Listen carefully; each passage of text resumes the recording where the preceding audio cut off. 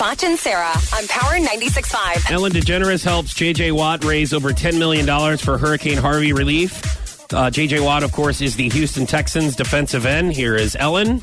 What you're doing is incredible. We want to help. Walmart is on track to donate over $20 million in cash and supplies to Hurricane Harvey relief. But that is not all. Walmart is also donating $1 million to JJ's relief effort right now. I have no words. I literally, this is, thank you.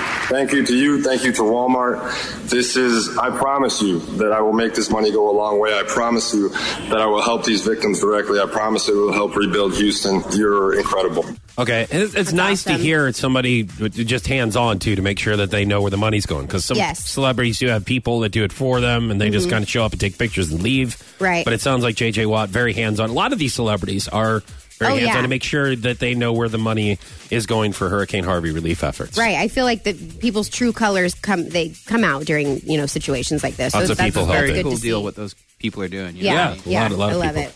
it.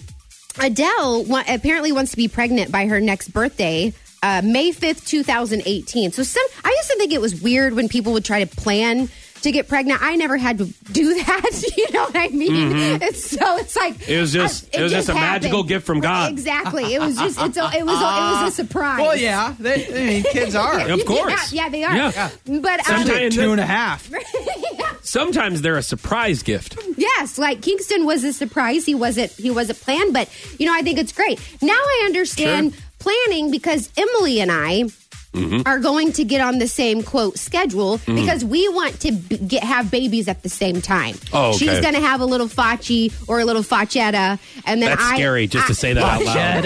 Yes. Really... And I need a baby girl. And so once you guys get married and then I convince Paul to marry me, then we are going to try to have babies at the same time. I'm just want to say this real quick. Okay. I'm just making an observation. It sounds like you have got a lot of steps that you've got to do before you're planning this whole pregnancy thing with Emily. No, I know.